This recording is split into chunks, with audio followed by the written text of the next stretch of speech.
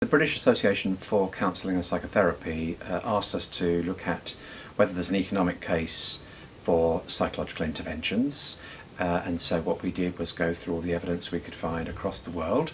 and while there's lots of studies that show that counselling and psychotherapy are effective in meeting needs and improving well-being,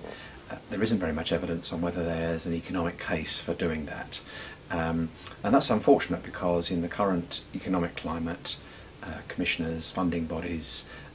really want to know whether there's an economic argument as well as a well-being argument for investing in some therapies, some treatments. And so what our report does is summarise what evidence there is and points to where there are in fact quite many gaps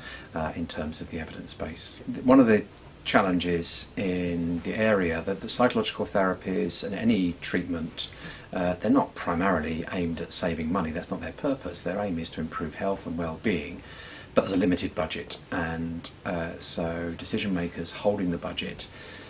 need to be weighing up the benefits of investing in one area compared to another, and economic evaluation tries to help them with the evidence on that. So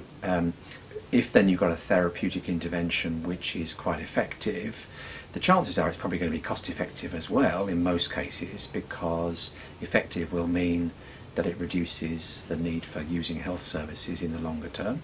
and effective usually also means, particularly in mental health cases, that people are absent from work less or better able to be in a job, and that has economic benefits as well.